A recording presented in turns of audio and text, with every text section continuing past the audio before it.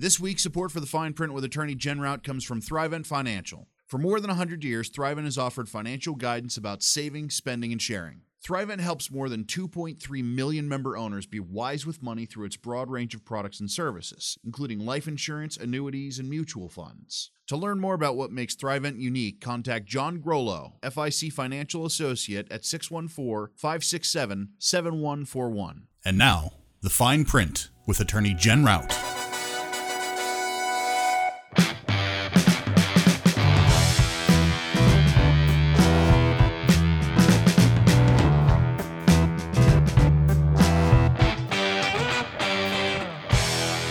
Hi, and welcome to the Fine Print with Attorney Jen Routte. I am Attorney Jen Routte, and with me, as always, is my thrifty sidekick, Ben Niedenthal. I completely disagree with that assessment of me. More thrifty than you once were. Yeah, very true. That's true. There was a time when caution was thrown into wind and money was spent willy-nilly, and nowadays I walk into a toy store and buy something for my kid rather than something for myself. So yes. Yeah, I think that's a fair assessment. Right. Yes. Good. Yeah. Well, attorneys cost money. And after our confidentiality episode, we had questions about, what are the ways you can pay an attorney? I assume that generally it is in a briefcase full of unmarked bills that has a handcuff attached to it. Yes, and then we spread it around the office and roll around in it. That sounds okay. Well, we'll see you next week on the Fine Print with Attorney Jen Routte. Or not. And I should say, and for forever is how often that happens, right? Right, yeah. Always. Once you start working with an attorney, it always costs you briefcases full of cash. Right. Right? Uh-huh. Okay. So she just slipped me a wad of cash to shut me up. So. Yep. That's how we roll. Okay, well, no, that's actually an interesting question because, I mean, it's basically, I don't know, like do you take PayPal? Right. So do you take Bitcoin or what? Just like confidentiality, all of the rules on fees and expenses are also regulated by the highest court in the state. So for Ohio, it's the Supreme Court of Ohio, and it's done through the rules of professional conduct. Fair enough. All right. So with that, lawyers are not allowed to make an agreement for, charge, or collect an illegal or clearly excessive fee. Okay. What does that mean? Well, that means someone throws you a bazillion-dollar check. You probably can't accept that. Right. It would probably not go anyway. So. Yeah.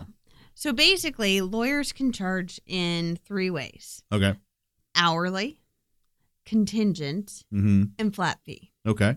And after the bottom fell out in 2008, there was a big shift to a lot of flat fees. Okay. But there's certain things that does not make sense for. Sure. So a flat fee is you pay the stated price. Okay. So I'm going to do an estate plan for a married couple. 2 wills, 2 healthcare power of attorneys, 2 financial power of attorneys. Flat fee, $500. We meet twice. You pay when you pick up. Perfect. Right. All right. Straightforward, in and out, transactional. Yeah. Okay. That's what a flat fee is used for. Okay. So it's a deed. It's an estate plan. It's something very simple. A will. It's something that's cut and dry. What it is. Even dissolutions, when they are agreed upon, can be a flat fee because it's no matter how long this takes, this is the fee. Right. Sometimes attorneys make more than their hourly rate on that. Sometimes they make less. Okay. But all in all, it kind of averages out. Right. Flat fees. Very simple. Second is what most people think of, which is hourly. Right. Okay. And that's when every time you talk to an attorney, most attorneys bill that. Right. Every time you talk to certain big firms downtown, their minimal billing hourly rate is 1/10 of an hour. Man. So if they're billing at $400 an hour, yeah, you talk to them for 1/10 of an hour, which is 6 minutes. Right. Yeah. That's $40. Wow. Every time they pick up the phone. Okay. Huh. Now, the question then becomes, and this is always the big question, is whether or not it is excessive or whether or not it is reasonable. And the rules lay out 8 factors as to whether or not a fee is reasonable. And a court would look at the time and labor required, the novelty and difficulty of the questions involved, and the skill requisite to perform the legal services properly. Okay. So we're focused on that. A first-year attorney is going to bill less than a 20-year veteran who's been doing this forever. Right. There's reasons for that. It's not necessarily that the first-year attorney is incompetent in that area of law. They might be exceptional. Right. But they haven't seen it all yet, and they're not as fast. Right. So certain things are going to take more time. Makes sense. And so if a veteran attorney could do it in an hour, a new attorney might take 2. It actually works out to be about the same price. Okay. Yeah, that makes sense. Right. So there's some adjustment on that. Yeah. So we're looking at the attorney's experience. Also, the difficulty of what we're doing. Second factor is the likelihood, if apparent to the client, that the acceptance of the particular employment will preclude the employment by the lawyer. What the heck does that mean, right? You're asking the wrong person there. So what they're saying in that rule is, by the attorney taking on this client, does it prevent the attorney from taking on another client? Okay. All right. Okay. If I'm working on your thing, I'm not working on somebody else's. Right. Or I'm taking on your project, which means I can't represent the other party in that project. Makes sense. So it's precluding you from working on something else. Okay. 3, is the fee customarily charged according to the local area for similar services. So that's why in New York City, it is absolutely reasonable for attorneys to charge $500 and up per hour. Because in New York City, that's the way things That's run. the going rate. Yeah. Incidentally, we're over 6 minutes into this podcast, so that's a 10th of my hour. Right. So I'm sorry, I'm being a jerk. It's funny. In Columbus, Ohio, there are attorneys who do charge $500 an hour. They are extremely specialized at a very high end, and they are charging for their experience. It makes sense, but your average divorce attorney doesn't charge that. Right. Because that's not custom in our area. Right. The next up is the amount involved and the results obtained. So sometimes clients make silly decisions. Despite. No. Yes. No. Right. Clients are always right. Except when they're not. Which is usually. So, for instance, I've worked in retail. I know the answer to this question. Yes. Yeah. I have 2 clients who were stuck in bad situations. Yeah. They were getting sued. What they were getting sued over was not enough money, frankly, to be worth suing over, but the other side wanted to do it. Those are hourly type of clients. Yeah. Because you don't know how crazy the other side is going to be. Right. The other side in the one case filed 7 motions before my client had even been served with the complaint. That's excessive. That's a lot. Yeah. And for every motion, that requires then a response. That's petty is what that is. Oh, it's petty and it's silly. Yeah. But whatever, that's what they did. Well, so that means I now have to respond to the complaint and 7 motions. I have no control over the fact the other side is being belligerent. Right. I have to charge you for all of the time that I am spending drafting and dealing with the belligerentness of the other side. Man. Right. So really, it's almost a way of the other person to cost you money. Often, yeah. That's dirty. Then the question is, what about the results obtained? Yeah. So where they're really looking at this is if you spent 3 hours, settled a case for $1 million, and then charged a 40% contingency fee. You spent 3 hours. Is that reasonable compared to the results obtained? Maybe, maybe not. Depends on a whole lot more of the circumstances. Our favorite answer, it depends. Right. Number 5, the time limitations imposed by the client or by the circumstances. So again, sometimes a client's not willing to pay. Okay. You still have to give them competent representation. Mm-hmm. But there's also, I only have so many resources. So if this would normally take 5 hours to do my best work, but I'm only getting paid for 3 hours to do acceptable work, they get the acceptable work, and that's going to produce acceptable results, not best results. Right. But if the client's only willing to pay for acceptable. Yeah. Interesting. You can't misrepresent the client. Right. But you got to have some balance here. We have something similar to that in my line of work called the Iron Triangle. Good, fast, cheap. You choose to. Right. Yeah. So, and it's, so if they choose good, fast and cheap, it ain't going to be good. Right. So, yeah. So, But same concept. Same general concept. We are, because of the rules that we are governed by, we always have to provide competent services. Right. So we can't commit malpractice. Right. No, but we don't have to put all of our time into one case that's not going to produce a result because the client's not willing to put that forth. Makes sense. Right. Number 6 is the nature and length of the professional relationship with the client. Okay. Okay. So newer clients, depends on what the fee agreement and everything says. Once you have an established relationship, and if I've always charged you $200 an hour to do your work, and I've continued to charge you $200 an hour, and you've never complained before, but now you're complaining after a 10-year relationship, it's probably going to be seen as you're being unreasonable because nothing has changed. Right. If I all of a sudden decide to double it and I don't tell you, that's going to be a clearly excessive fee on my part because I didn't explain any of that. Right. 7, the experience, regulation, and ability of the lawyer or lawyers. So again, this is going back to your level of experience. Right. I do not do, for instance, a lot of patent law. Mm-hmm. You have to be specifically sworn into the patent bar. It takes extra knowledge. I imagine it would, yeah. Right. Bankruptcy. Mm-hmm. I am technically licensed to practice court in bankruptcy court. Mm-hmm. I don't know a thing about filing a bankruptcy, except you have to list everything. Gotcha. And you can't hide stuff. Gotcha. Okay. Yeah. I would not practice in either of those areas. Yeah. But the attorneys that do are highly specialized. That's what they do. Right. And they get paid accordingly. Makes sense.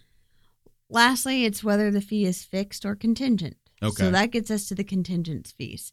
Contingent fee contracts are used primarily in personal injury, medical malpractice type cases. Okay, so this is if the lawsuit pays off. Right. You get X percentage or whatever it is. It's you don't get paid and right.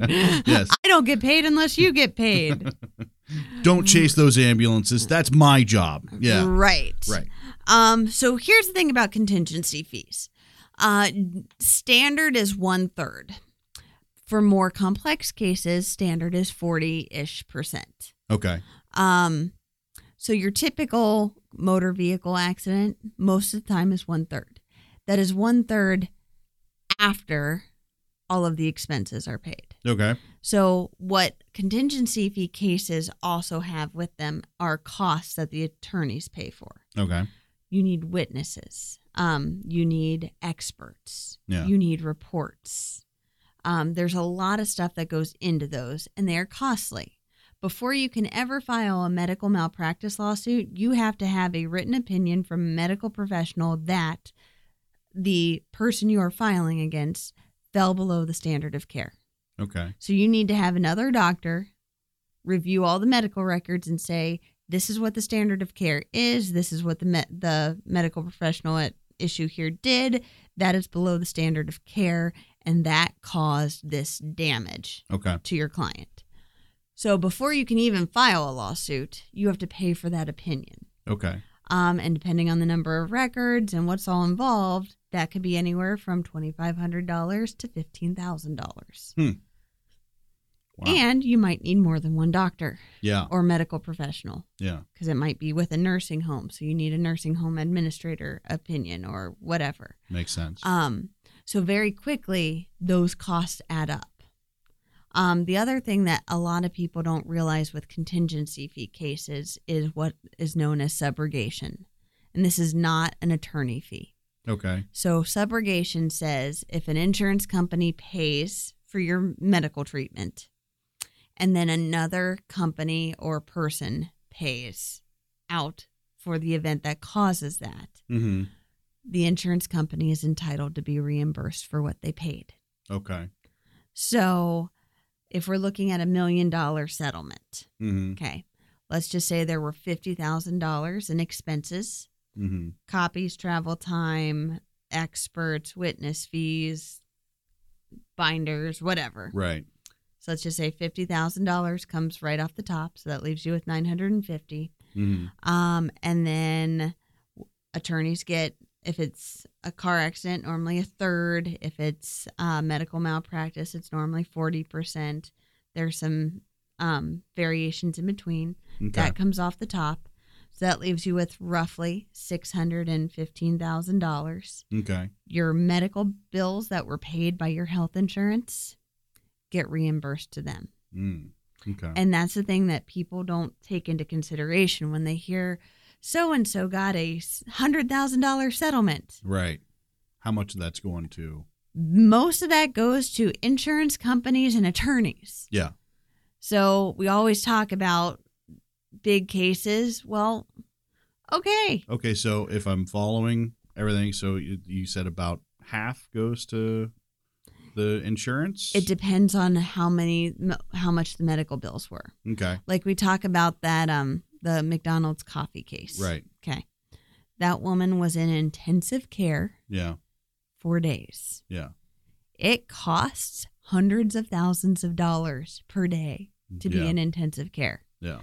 So her health insurance or Medicare, I think it was Medicare at the time, paid for that. Yeah. Medicare gets reimbursed. Mm. So at the end of all of that, she doesn't get $1 million. Right. No. She gets a fraction of that. Right. It's whatever is left after all insurance reimbursements. So if let's just say it's $1 million and half of that goes towards the insurance and a third of that goes to the attorney. Right. So I mean, at the end of the time, you're really kind of looking at, maybe 100,000, maybe a couple hundred, but which, I mean, that doesn't go super far, right? And in today's world, especially if you are no longer able to work, right, because of the exact thing that you sued over, right, which happens probably a lot, frequently. Yeah. Then I had a case where it was a contingency case, but my client, this was a medical malpractice case. He had prostate cancer. And one way to treat prostate cancer is to insert radioactive seeds into the prostate. The doctor missed the prostate by 2 inches and implanted them in the base of this man's penis. Holy crap. That's a big deal. Yeah. So what did that lead to? Well, he was an over-the-road trucker. Oh, man. He was only 50. So he had 15 years or so more of trucking. He was no longer able to do the trucking. Yeah. It did not treat the cancer. His PSA levels were never going down. Oh, man. It rendered him impotent, and he had to give himself a catheter every day. Oof. That's no fun. No. And that guy and the something doctor for that. covered it up for a year. Perfect. So now his life expectancy is shorter because he had untreated prostate cancer happening for a long time. He lost his income stream. Yeah. He had to have additional treatments and surgeries that he never would have had. Right. His wife had a claim because she lost her partner. Yeah. I mean, that's an issue. That is a big issue. They can't travel because he can't sit for any length of time. Oh, man. She lost her help around the house because he can't mow the grass or any number of things. So these have big damages. Sure. And that matters. Yeah. Now, that was a complex case. That was a 40% contingency fee. Yeah. We settled for roughly $780,000. Yeah. big deal. Yeah. But it took hours and hours and hours. Oh my God. Plus costs of At the end experts. of the day, whatever you end up getting, I mean, yeah, it helps cover the initial bills and everything, but it doesn't help all the other things. Right. So if you've been hurt like that, you can't afford to pay for experts. Right. So attorneys, the reason they can have the bigger fee is they're taking a risk. Right. They're putting out all the money. Yeah. They're putting out the time. Yeah. And they may not ever get paid. Yeah. That's a big deal. So Right. it's a contingency fee, but it's a contingency fee because it's all the burden and all of the risk is on the attorneys. Yeah. No, that makes sense. So that makes sense. And we get to, there's a cost benefit. Right. And those cases take tens and hundreds of hours. Yeah. It just takes a lot. You figure you have to sit in depositions. Yeah. For 10 days. That's 80 hours right there. Oof. And that's not counting your prep time and learning the ins and outs of prostate cancer and treatments and standards. And so that's why you can have a contingency fee case, because the time investment, generally speaking, a person can't afford the hours. Sure. Couldn't afford to pay for the expenses. And therefore, that's an investment that the law firm is making in the case. Yeah. So they get a higher return on that investment. Huh. And if it's a standard medical malpractice, wrongful death, personal injury, some sort of tort action, perfectly acceptable. Yeah. Even if they get it done quickly. Yeah. So sometimes you have a case that it's, I'll take it on. It's 1/3, blah, blah, blah. Yeah. And it goes super smooth. Yeah. Insurance company says, yep, our guy did it. We know he's liable. What's your damages? You say, here's our damages. Here's what we want. And they say, okay. And it just goes. And you're like, wait a minute. That's quick. It's almost too quiet. Yes. Right. Yeah. It kind of makes you uneasy. Yeah. But and then karma comes through, and the next case you get is a nightmare. So, right. Yeah. So yeah, and sometimes you can negotiate down like down to 25% contingency. Yeah. But generally, it's 25 to 40%, pretty standard. Right.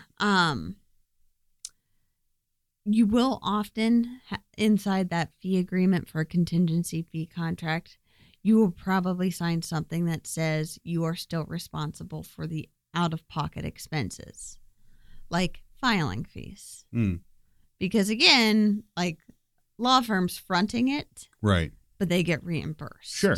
Yeah. And if for some reason the case doesn't go well, often they will say, don't worry about it. Right. Some firms will try to collect that from you if it doesn't go well. But these are plaintiffs' attorneys as a general. Yeah. So they're going to choose a case carefully. Yeah. So we choose winners. Makes sense. Yeah. A bigger firm that does only motor vehicle accidents, for instance, these would be the you don't get paid unless we get paid kind right. of thing. Yeah. Or I don't get paid unless you get paid type of. Might be getting into copyright territory there. Maybe. I don't think that particular organization is listening at the moment, but yeah. Those kind of fees. Right. They can take on certain riskier cases. Yeah. Because that's all they do. Whereas other firms that don't do all personal injury, they are more selective. Yeah. So, that matters. Yeah. I would tell you, especially in those kind of cases, you want to shop carefully. Right. Find an attorney who does that area, especially if it's not your standard motor vehicle accident. Yeah. If it's an employer intentional tort. Yeah. So, for instance, an employer removes a guard that causes you to put your hand between a press and then the press crushes your hand. The employer removed a guard. Right. That's an intentional tort, and the employer will likely be held responsible. You need a law firm that specializes in that work. If it's that kind of thing, it's like pay the extra money, get the best that you can get. Right. Yeah. You want to make sure you are getting an attorney who knows what they're doing. Yeah. Especially in those kind of cases. So you want to be very careful about that. Right. Other things just to be aware of with contingency fees is knowing and understanding the anticipated outcome based on that percentage. Mm-hmm. Normally, the more complicated the case, the higher the percentage. Okay. And attorneys know what that takes. Yeah. You should get clear on what a lawsuit is going to take. Mm-hmm. They are stressful. Yeah. A medical malpractice case in Ohio is really hard to do because of all sorts of caps and regulations and things. And they take a lot of time, and it's a big investment. Right. An attorney's only going to take that if it is something major. Yeah. Because if not, it's not worth your time. Yeah. It's not worth the client's time and stress and everything. Right. And these two cases where my clients are hourly. Yeah. And they both have said this was not worth it. Right. Like, I know. Nothing we can do about it because they sued Right. you. Right. But it's not worth it because we're fighting over like nothing. Yeah.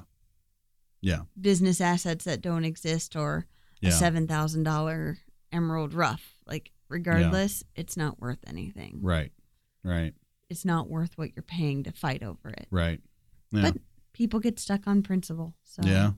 be careful. Principle is an important thing to defend. Yeah.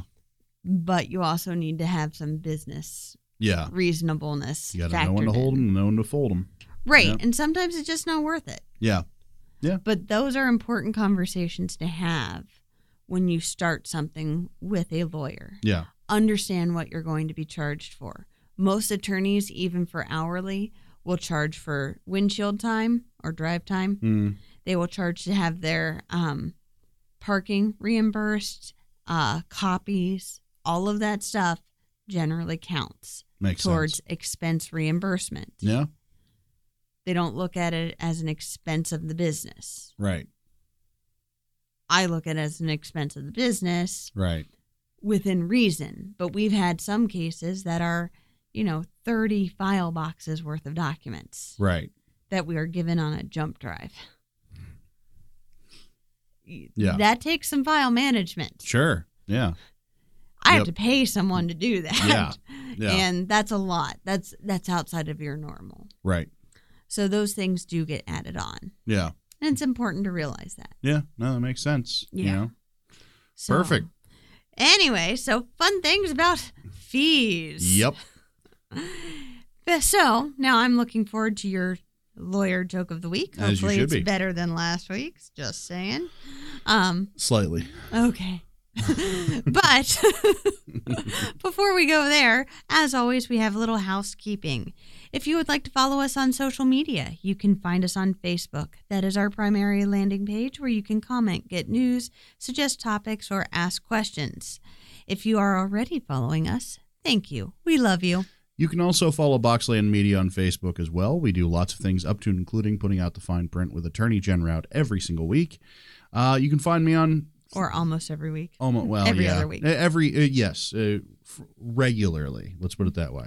And you can also follow me on social media. I'm at the Almighty Ben on Twitter. I'm on Facebook, that kind of thing. If you can get me to friend you, fine. If not, sorry. But Jen, on the other hand, is far more difficult to find on social media because she doesn't really do all that much. Nope, I don't. No. If you are new to the show, welcome. We hope you come back. If you like the show, we'd appreciate it if you would take a few minutes out of your very busy day, go to iTunes, and rate and review us. It helps us out with our visibility on the world's largest podcast repository. And finally, we would like to thank all of you, our listeners. It's because of you that our podcast exists. And if you like what you hear, remember, sharing is, in fact, caring. And Jen, would you like to hear this week's lawyer joke of the week? Of course. All right. Like I said, scraping the bottom of the barrel here, so I make no claims as to how great this joke is. What's the difference between a vulture and a lawyer? No. The vulture doesn't take his wingtips off at night. Okay, that one's mildly funny. So, yeah. So anyway, until next week, I'm Ben Niedenthal. And I'm Attorney Jen Routte, reminding you that ignorance of the law excuses no man from following it. Oh my God, we did not get a hold of that ending. But all right, folks, we'll see you next time. All right. This program is meant to be informative in nature and does not constitute actual legal advice or form an attorney-client relationship in any way. Views and opinions stated in this program are solely the views and opinions of the speaker. Each situation is different. Always consult an attorney in your state to analyze your specific legal needs. This program may change your views of attorneys in general, as they are not what they seem on TV. I mean, seriously, could the main character in Suits actually exist in real life? Boxland Media. Think big.